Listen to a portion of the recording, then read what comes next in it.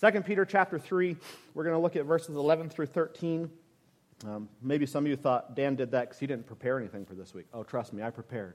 But 11 through 13 is where we're going to be, and we'll read it, and then we'll have a word of prayer, and then we'll jump in together. It says, "Seeing then that all these things shall be dissolved, what manner of persons ought you to be in all holy conversation and godliness, looking for and hasting unto the coming of the day of God, wherein the heavens being on fire shall be dissolved, and the elements shall melt with fervent heat. Nevertheless, we, according to his promise, look for new heavens and a new earth, wherein dwelleth righteousness." Let's pray. God, we thank you for this time that we can be in your house this evening. We thank you for your word. And God, I pray tonight that our hearts would be encouraged and challenged. I pray that as Peter was writing to these believers to remind them of what they had learned so many years ago, God, I pray that we would also remember. And that in our remembering, we would gain a confidence, God, that you do keep your promises. Regardless of what the scoffers say, regardless of what the false teachers teach, you are the one true God. And our faith is in your Son, Jesus, whom you gave so that we could be rescued and ransomed and redeemed. And God, I pray that we would live with this reality in our minds that he is coming again. And we can look forward to that day with hope. And God, I pray that we would share that hope with those around us. We thank you again. In Jesus' name I pray, amen. As I want to start off tonight just by saying that as you read through Peter's letter, we understand that he's speaking of, in eschatological terms, meaning he's speaking of the end times, but he's not giving a strict timeline. And he does it very generally as he speaks of things to come. If we want a more specific timeline, we could look to other books. There's a whole book in the Bible about it, Revelation, that we could study. But Peter's just being very general in the way that he writes because he's not dealing with end times things. He's dealing with people in a present day who were struggling. They didn't know what they should believe. They didn't know if what they had believed was the truth. And Peter wanted them to live with this truth in their hearts and their mind that there was a day coming when Jesus Christ would return. They could place their hope in that. They could have confidence in that. And the world, as they knew it, as we know, it's going to be destroyed. People will give an account before God, but live with this truth in your mind that Jesus is returning and that a judgment day is coming. And so if you were to read through all of Peter's letter, you'll understand that he doesn't just spend time speaking of the end times, but he speaks to the things that they were facing in their lives, the specific things that they were facing with the false teachers and with the scoffers, with their own doubts and the things that they were reasoning within their own hearts and minds. And what does Peter do through the whole letter of 2 Peter? He reminds them to remember what you've been taught. And as I was thinking, even as we were singing the first song tonight, isn't that what much of the Christian life is? Just remembering the things you were once taught. Remembering the truths that you learned as a child, remembering the things that you heard preached years ago that we often displace out of our minds or forget because of so many other things in our mind. And as these believers were struggling, as they were questioning, Peter says, just go back and remember the things that I've taught you. Remember the things that were told to you by the other apostles. Remember the things that Jesus himself taught. And if you do that, then you'll have confidence.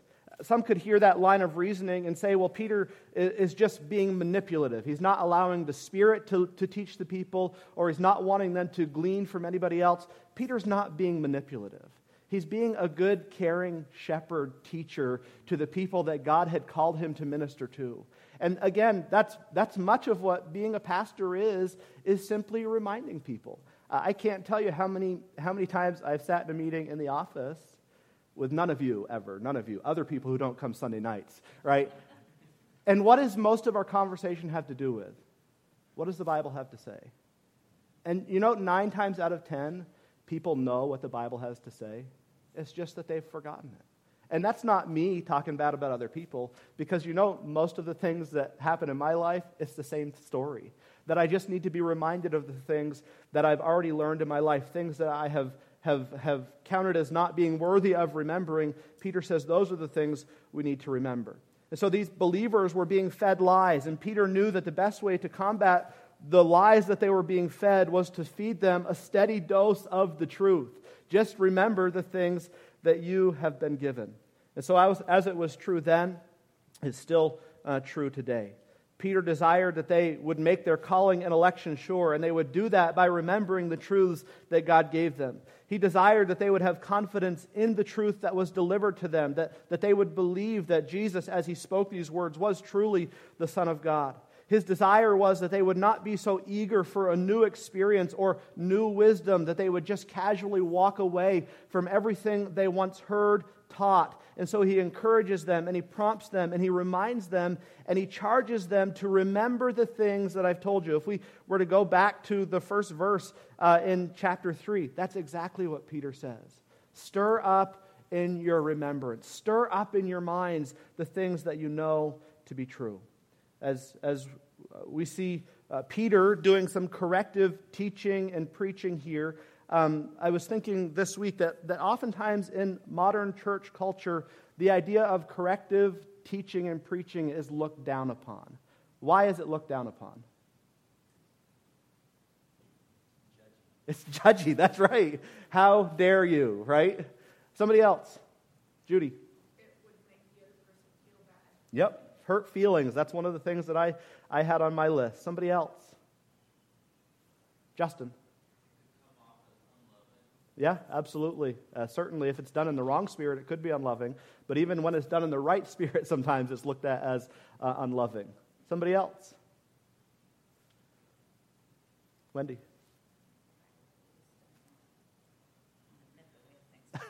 Yeah, we don't want to admit that we have things to learn. Who are you to tell me what to do? Another thing that came into my mind this week is that, and I don't mean this in a critical way at all, but doubting our beliefs has become somewhat of a movement in and of itself. Has anybody else seen that? Like, it's almost a cool thing to do. So I don't really know if that's true or not. It doesn't really matter. Folks, there are things in the Bible that matter if we believe they're true or not. There are things that if you don't believe them as truth, then you are not a believer, right? Like it goes that far. And so there's all these reasons as to why corrective preaching or teaching is not carried out in modern churches the way that it should be. But I'm thankful for men like Peter, because they remind those in the position of preaching and teaching how to minister to God's people. And sometimes it can be a scary thing. Bruce could attest to this, right? If you're preaching the truth or talking to somebody about the truth and they don't want to receive it, my fear is that I'm going to hurt somebody. I don't ever want to hurt somebody. If the Word of God does a work that hurts them, then that could be the chastening of the Lord that we see in Hebrews, right? That's a good work that God does. I don't want to be the one that hurts, but God's Word sometimes does hurt. And I think we could all attest to that in our own lives, that sometimes the Word of God is that double-edged sword. And that's what Peter was using here. He was speaking to them in loving terms. We've seen that he calls them beloved brethren several times in this letter. But he was also speaking to them in sharp terms. Hey, you need to remember the truth. You need to remember the things that we've told you, because if you forget these things, you're going to wander away from where God wants you to be. In verse number 11, it seems that Peter is dialoguing with them almost, but in reality, the question posed is much more of a rhetorical question, and that's seen especially in the original language. And as Peter spoke this question, the people knew what he was getting at. When he says, "What manner of persons ought you to be?" Peter wasn't looking for a response from them. Why? Because they knew the response inside their hearts. They didn't need to have a conversation about this, because Peter and the hearers or the readers all knew what God expected of them. And so, in some sense, Peter was reminding them of the life that they were called to live in comparison to the lives of the false teachers and the scoffers. The false teachers were saying, hey, live however you want. You haven't been given the whole truth, but we have the rest of the story. The scoffers were saying, hey, it doesn't matter. The judgment isn't coming. Things have continued as they always have been. So you live however you want. You do what feels right to you. But Peter says, no, you know, if you're a child of God, you know what manner of person you ought to be. And I would say that as that was true then, it's true for us as well. We know what type of people we're supposed to be in this world. But how many of us will readily admit that at times we are not that people? But what convicts us? The Spirit and the Word. The Spirit that we talked about this morning that God gives us in that moment of salvation. As we looked a couple Wednesday nights ago, He's given to reprove of sin, to convict us of unrighteousness in our lives. And that convicting work of the Spirit is something that we should rejoice in. And God was using Peter here to encourage these believers to go back to what they knew. So in some sense, he's calling them to look at their lives and see how they're living in comparison, or how they're supposed to live in comparison with the false teachers. In some sense, Peter's calling them to do some internal investigation into their own lives. Now, we like to do internal investigations where? In everybody else's lives. Oh, I know what their heart was, the position of their heart. I know what they were thinking. I know what their motive was. But Peter's saying you need to look inside yourself. In some way, Peter was calling them to do what Paul called the believers to do in 2 Corinthians when he told the church to examine themselves and see whether or not they're in the faith, to see if they were indeed true believers. He had already charged them to take seriously their Christian life in chapter 1. In chapter 2, he spent much time talking to them about the error-filled ways of the false teachers. And now in chapter 3, he spent much time reminding them of what they have been taught and encouraging them to press on. And if it was needed in Peter's day, do you think it's needed today? It certainly is. We don't come to church, we don't come to the Word of God in our private devotion time just to be told how good we're doing, right? It'd be nice if that's all we heard, but the Word of God is corrective. And it's meant to be corrective so that we could walk in the way that God has called us to walk. And so we're going to look at verses 11 through 13 and see what Peter's encouragement was to them. In verse 10, he said, "The day of the Lord will come as a thief in the night, in the which the heavens shall pass away with a great noise, and the elements shall melt with fervent heat. The earth also and its works that are therein shall be burned up." And so the title of the study tonight is "So What?" If all this is true, what does that mean for us? Peter says, "Seeing then that all these things shall be dissolved, what manner of persons ought ye to be in all holy conversation and godliness?" Seeing then that all these things shall be destroyed. Peter's taking them back to what he had just talked about in verse 10 to remind them of something important. These things that they knew, these things that they loved, the world as they knew it. Peter says one day these things are all going to be destroyed. And so the question that Peter is posing to them in some sense is, what should we live for? Should we live for the message of the false teachers? Should we live after the teaching of the scoffers? Or should we live after the teachings of Jesus Christ? You decide. Which is the path that we should take? It's not the path of least resistance that we're supposed to be on, right? It's the path that is most purifying that we're supposed to be on, that's most sanctifying. And so Peter's calling them to take an evaluation of their lives. And he says, think for a moment that all these things are going to be destroyed. And if that's true, if it's true, what manner of persons ought you to be in all holy conversation or lifestyle and godliness? What's your answer? If all these things are going to be destroyed, how should we live? He answered the question. What did you say? Like today's your last day. As I said this morning, do any of us know the day we're going to die? We don't. We don't like to talk like this, but we could die on the way home. We could. And if that was the case, how would we feel about the last day we spent on earth? I'm not going to lie. I'd be feeling pretty good, because typically on Sunday afternoons it's a little rough, but Brianna and the kids were all gone, and I was home alone. So I'm ready right now. This would be a good day. I didn't have any frustrations in the afternoon. But how should we live?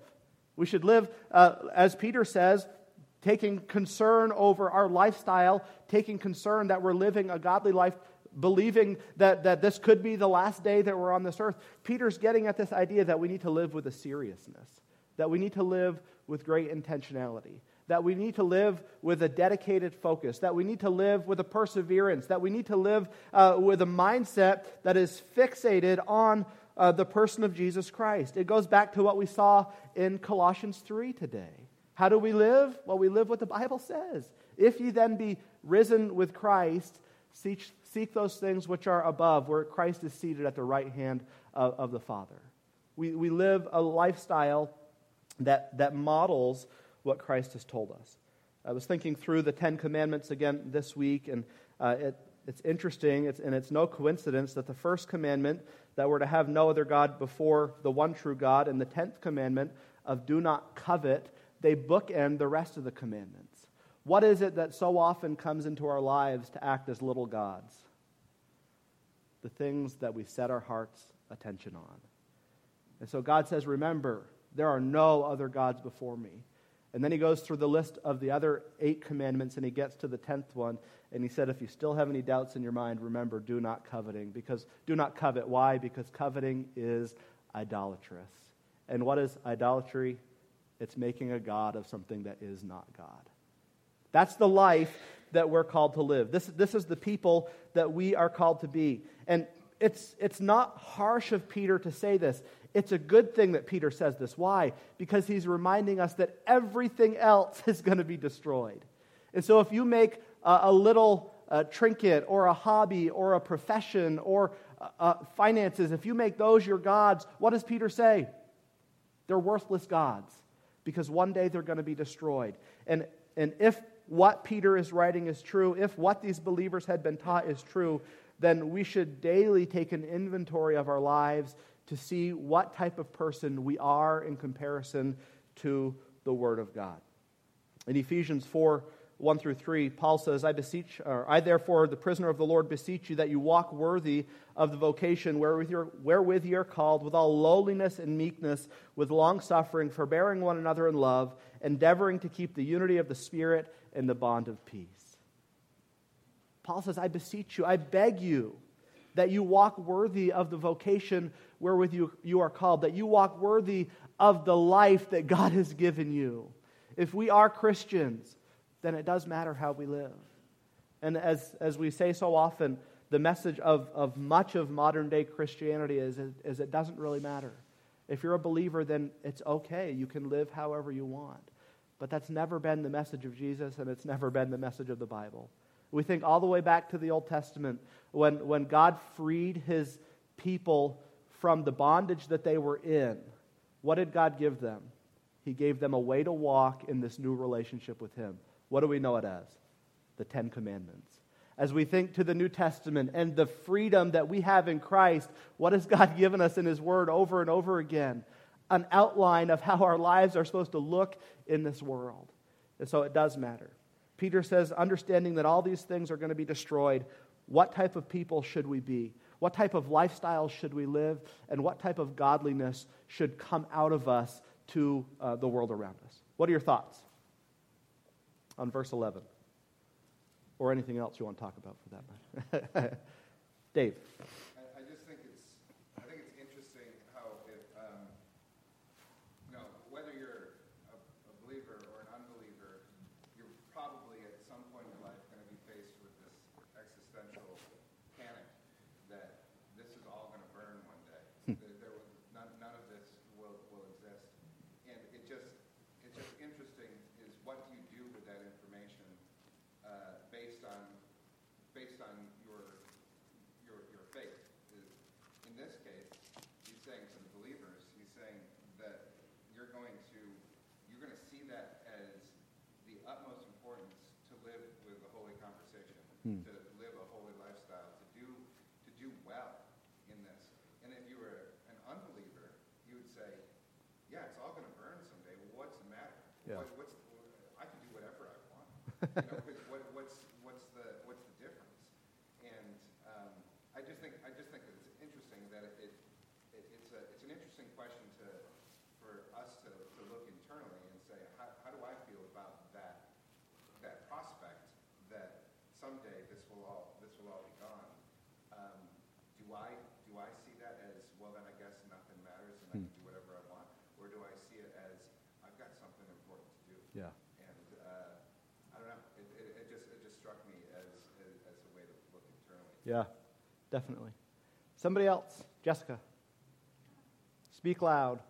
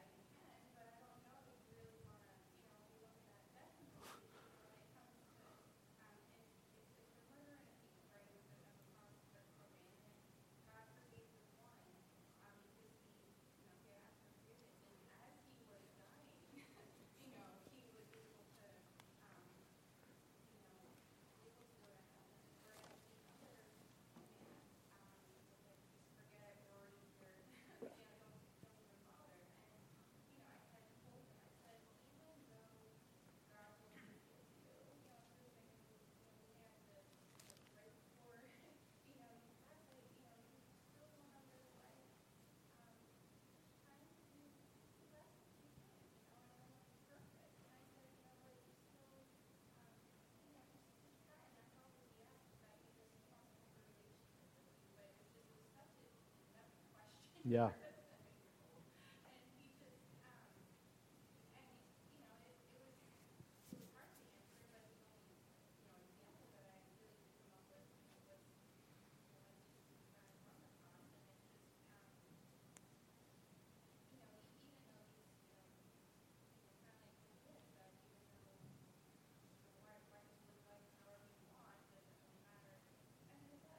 It does.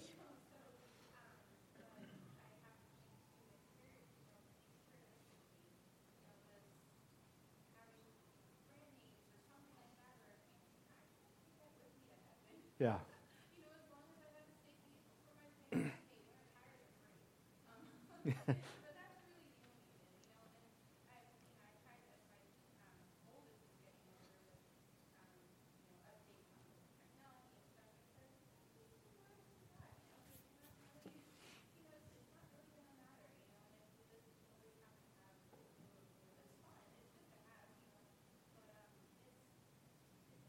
Yeah. It definitely is. Definitely is. Somebody else tonight. Bruce. I think that the idea that today could be the day is kind of what's driven our finances like forever. We're not going to keep $1 million in the bank. Right. Because if the Lord comes tomorrow, we want to lay up treasure in heaven Definitely. instead of on the earth. Yep. I think this verse really helps explain what Jesus is talking Yeah. about. That we need to take care of our family and invest some so we can take care of our family. But we got to invest in the things that Absolutely. will survive Yeah. after everything burns up. Yep. And you could go back to 1 Corinthians when it talks about our works being tested by fire. Yeah. So we're going to burn up, and they're good things, Right. building materials, but they're just things. Yep. You know, Absolutely. It's, Good thought. it's just beautiful how the Spirit wrote the book. Yeah, absolutely. It all connects together. I was dropping the kids off at school, and on Tuesday, I think it was, and we pulled around the back of the school to drop the younger kids off, and I said, hey guys, just remember today who you represent. And they're like, what does that mean? What are you talking about, Dad? I said, first off, you're a Frost. And to me, the name Frost is a big deal, right? I want to honor my parents, and I want to honor my grandparents and the lives that they lived and the love they had for Christ. But I said in a bigger way, you represent Christ. In a school that doesn't want much to do with Christ, you represent Christ. And so the way that you act, the way that you treat other people, the attitudes that you have, just remember who you represent today. And I think that's what Peter's calling us to. How should we live? Well, we live by remembering who we represent. If we're Christians, if we're little Christs in this world full of sin, then we have a job to do. And part of that job is done just in the way that we handle ourselves in this world. The idea of sometimes the gospel is preached through our actions, I believe that's true. Like people sometimes will listen to us based on how we live. That's not the only thing they should see, how we live. But if they're going to listen to the words we say, they should see some consistency in our lives as well. And that's what Peter's calling to. We're going to jump on to verse 12. I was going to go to Hebrews 11. I would encourage you, if you take notes, Hebrews 11, 1 through 16, and just read through that section of Scripture and just see how those people lived. And I think it's verse 16 that talks about that they were waiting for a better country. They knew that this wasn't their only hope, that there was something greater beyond this world. And that's what Peter's calling them to remember. In verse number 12, he goes on and says, looking forward, hastening unto the coming of the day of God, wherein the heavens being on fire shall be dissolved, and the elements shall melt with a fervent heat. This is a continued sentence, and this really is a continuing thought from his question of what people ought we to be in all holy conversation and godliness as we look to the hastening unto the coming day of the Lord or of God, wherein the heavens are on fire and everything's going to dissolve and everything's going to melt with a fervent heat. And so the emphasis, as I read through this, is not necessarily on the end of the verse, but it's on the beginning of the verse. Peter's saying that in light of the reality that all these things are going to be burnt up, he's still talking about how we should live in this life. And he says that we should look for and hasting unto the coming day of the Lord. And so you want to know what type of people we should be. We should live in a holy lifestyle. We should live after godliness, and we should live as people who are looking for and hasting unto the day of the Lord. I can remember being a kid, and riding in the car, and you see the sun shining through the clouds, and the clouds have a silver lining, and you think, oh man, this is it, right? Jesus is coming back today, and then it doesn't happen. Shouldn't there be some of that anticipation in us, even today? That we don't know when he's coming back, but we should be looking for that day. And when you look for something, what are you? Typically excited about it when it's a good thing. I know when our kids get up for Christmas, we never put the presents out early. They're always put out Christmas Eve. Anybody else? Who puts their Christmas presents out like all throughout December? Anybody? You guys are my people then. We always wait, right? We always wait. It had to be a surprise. I think my parents did it only because they knew they had at least 2 boys that probably would have unwrapped every present and seen what was inside. But there's an anticipation, right? Leading up to Christmas, we know that something is coming. We know that something good is going to appear. There was one Christmas we got our first computer, it had Windows 98. It was a gateway computer. Amazing dinosaur of a computer. And we knew that we were getting something good that year, but we could not figure it out. And then one night, my dad's friend who was into computers came up to the house, and they were doing some stuff outside. My brother and I are like, we know something's going on here. And so after that guy left, we made an excuse to have to go down to my grandparents' house, and we searched high and low in the garage. Finally, we found it in the back of my dad's truck. There it was, and we ruined the biggest Christmas present we got that year. But it was worth it, right? We didn't have to wait in suspense or anticipation. We saw the good thing that was coming. Do you know the truth of God's word is? He's revealed to us what's coming. He's not hiding it from us. He's not saying that I'm gonna keep it from you. You just live how I want you to live, and then I'm going to give you something good in the end. No, he said, I'm going to give you something good, and this is what it is. I'm going to give you a home with me for all of eternity. Christ is going to come back and claim you for himself. And that is the best gift you could ever get. And so Peter says if that's true, then we need to look for that day. Looking for that day carries the idea of being excited over it, thinking about it, dwelling on it, working towards it. The idea of hasting unto that day, it really only strengthens. That's not a word that we use, but it's talking about the excitement aspect of it. That it's almost like we're trying to usher that day in, even though there's nothing we can do to usher it in. We're just so overjoyed with the thought of Christ's return that that's what's on our hearts and minds each and every day. And so these guys were being antagonized by the scoffers, right? Nothing's going to change. Things are going to continue as they always have been. You don't have to worry about judgment. They were thinking about the message of the false teachers, that they had missed out on some of the truth that they should have gotten, but they never got it. And the false teachers and the scoffers together were causing these believers to have doubts. And Peter reminds them, you have the truth. And so look to the truth.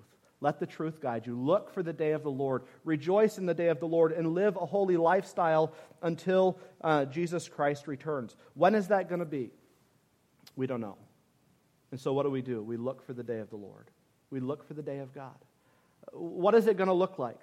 We know in part, but we don't know in fullness. Paul says that we still see through a glass dimly, right? We don't know all of the events that are going to unfold and how they're going to unfold, but we do know this, that a day is coming when we will be reunited with Jesus, and what a day that will be. Should that change how we live? It absolutely should. But my question tonight is, why doesn't it? And I don't think it's a question that we need to have a conversation about, because I think it's a personal question that we have to look internally over. Why doesn't that shape the way that I live my life every day? Why doesn't that shape the way that I view other people? Why doesn't it shape the way that I view my own finances? Why doesn't it shape the way that I think of the gift of the church family that God has given us? If these things are true, then it should impact every day of our lives. God hasn't called us to be Christians just on Sunday, right? It's a day in, day out, moment by moment calling that he has placed in our lives, and it should impact how we live in this world. And so Peter says, I want you to know in the end of verse 12 that when that day comes, the heavens are going to be on fire and shall be dissolved, and the elements shall melt with a fervent heat.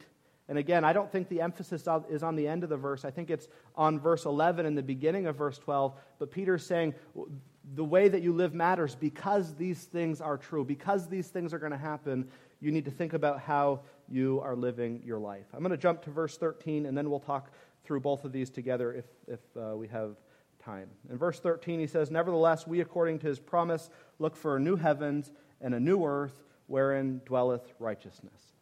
Peter's language in the end of verse 12, in verse number 10, pretty graphic language, right? The things that he's describing that will take place, even though he's not giving a specific timeline, Peter's speaking about them as truth. It's graphic language, and maybe Peter was concerned that they were going to focus merely on the events instead of what the events were supposed to affect in them. So if we spend our time just thinking about this idea that the earth is going to be dissolved and the heavens are going to be on fire and all this stuff, we could almost live with an element of fear inside of us, like we don't want that day to come. But Peter says, no, you need to look for that day, because when he comes and all those things happen, guess what's going to come as well? A new heaven and a new earth. And what's going to be in that new heaven and new earth? Well, that's going to be where true righteousness dwells.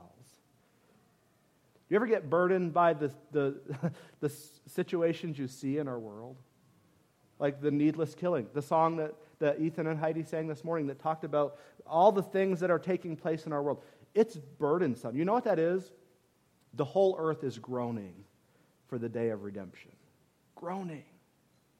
People are living in unrighteousness, in part because that's all they know how to live in. They're doing what their father, the devil, is leading them to do. They're walking in darkness because their eyes haven't been opened by the glorious gospel of Jesus Christ. And as burdensome as the world can be at times, the truth is it's only going to get worse. And the end of these people, unless they believe the gospel, is going to be worse than anything we could even imagine. And we can get even burdened down with that thought at times, thinking of the millions of people who will suffer in eternity in hell. Like that should burden our hearts in some way.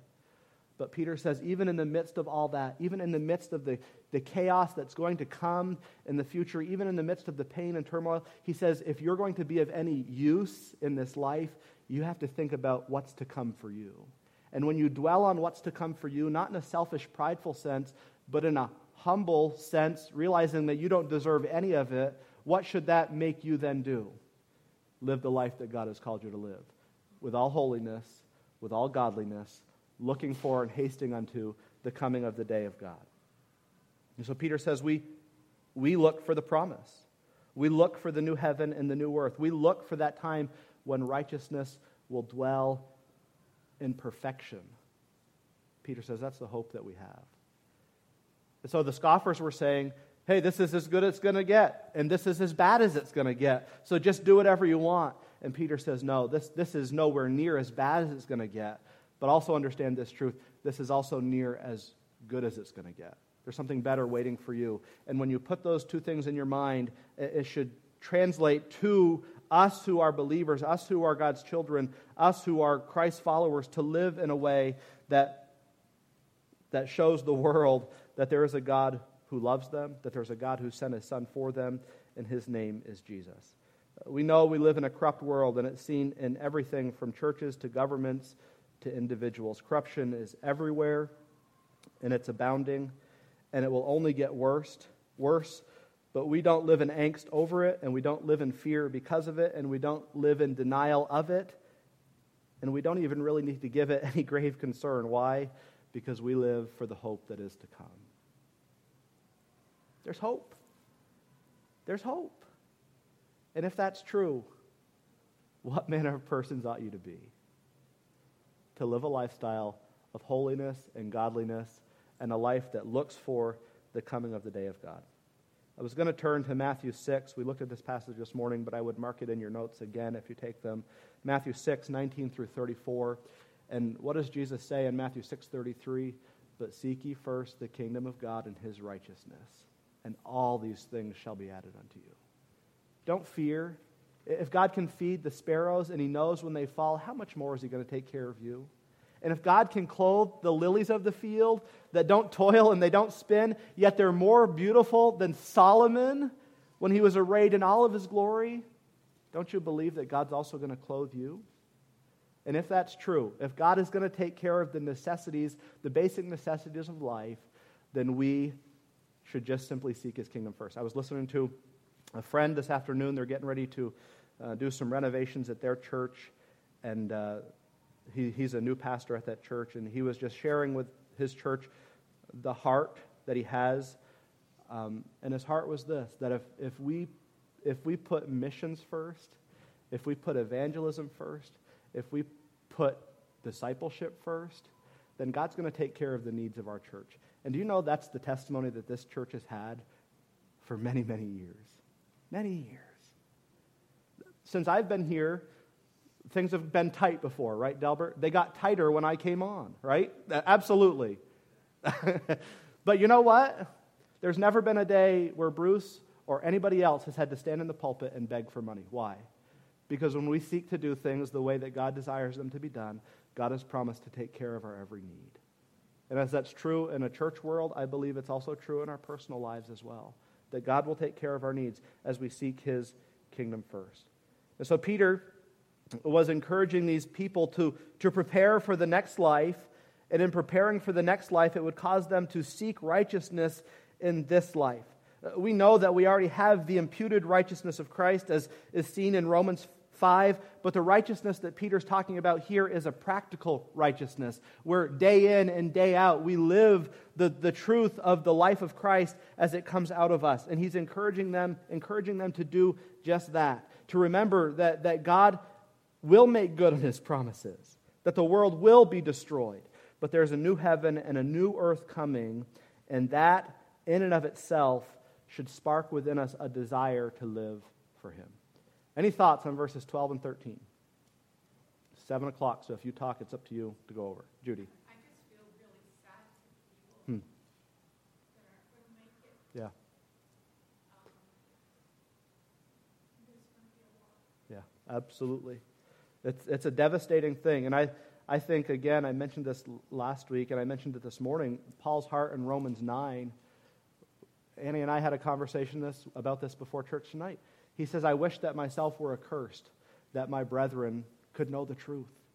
They were resting in their religiousness, and Paul says, I wish that I could be accursed so that they could come to the saving knowledge of Jesus Christ. What is that? That's a heart that has been transformed by the gospel. Paul's basically saying, I wish that I could die so that they could live.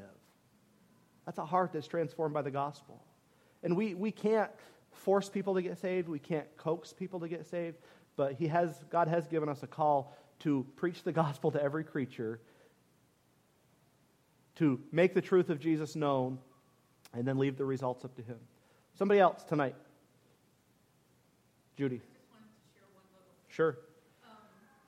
How we're supposed to, every day live our lives for Jesus.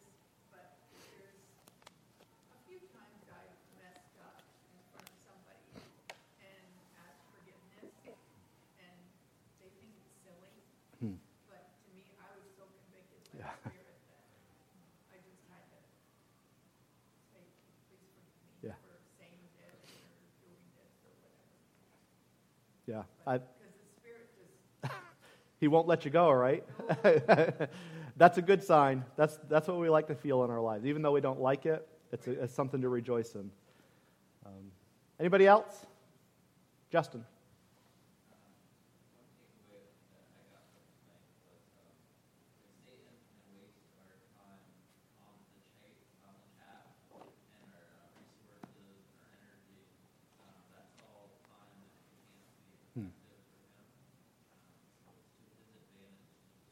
Yeah. Absolutely. Absolutely. Somebody else? So I'll leave you with a question. If all these things are true, what manner of people ought we to be as we go into a lost and dying world this week? We're to be a people of the light who share the truth of the gospel of Jesus Christ, for that's the only thing that can bring hope to the lost and dying world.